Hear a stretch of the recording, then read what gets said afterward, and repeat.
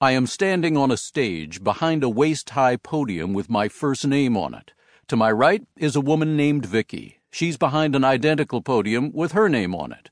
Between us is a third podium with no one behind it, just the name Watson on the front. We are about to play Jeopardy!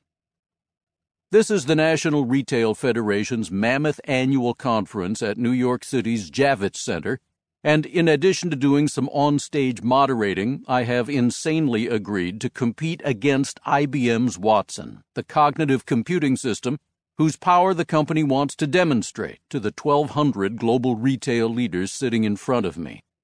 Watson's celebrated defeat of Jeopardy's two greatest champions is almost a year old, so I'm not expecting this to go well, but I'm not prepared for what hits me.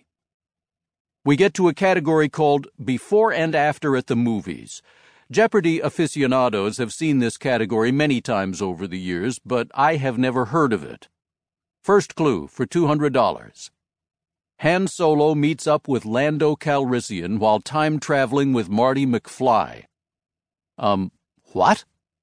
Watson has already buzzed in. What is The Empire Strikes Back to the Future? It responds correctly. It picks the same category for $400. James Bond fights the Soviets while trying to romance Ally McGraw before she dies. I'm still struggling with the concept, but Watson has already buzzed in. What is From Russia with Love Story? Right again. By the time I figure this out, Watson is on the category's last clue. John Belushi and the boys set up their fraternity in the museum where crazy Vincent Price turns people into figurines. The correct response, as Watson instantly knows, is, what is Animal House of Wax? Watson has run the category. My humiliation is not totally unrelieved.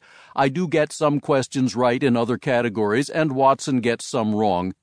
But at the end of our one round, I have been shellacked. I actually don't remember the score, which must be how the psyche protects itself. I just know for sure that I have witnessed something profound. Realize that Watson is not connected to the Internet. It's a freestanding machine just like me, relying only on what it knows. It has been loaded with the entire contents of Wikipedia, for example, and much, much more. No one types the clues into Watson. It has to hear and understand the MC's spoken words, just as I do. In addition, Watson is intentionally slowed down by a built-in delay when buzzing in to answer a clue. We humans must use our prehistoric muscle systems to push a button that closes a circuit and sounds the buzzer. Watson could do it at light speed with an electronic signal, so the developers interposed a delay to level the playing field. Otherwise, I'd never have a prayer of winning, even if we both knew the correct response. But of course, even with the delay, I lost. So let's confront reality.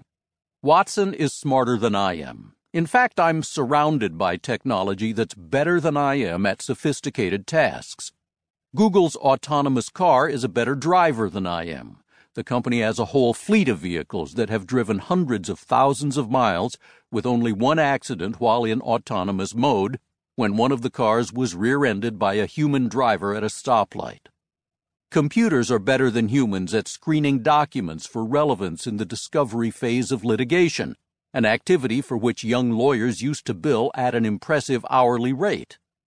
Computers are better at detecting some kinds of human emotion, despite our million years of evolution that was supposed to make us razor-sharp at that skill. One more thing. I competed against Watson in early 2012. Back then it was the size of a bedroom. As I was writing, it had shrunk to the size of 3 stacked pizza boxes, yet it was also 2,400% faster. More broadly, information technology is doubling in power roughly every 2 years.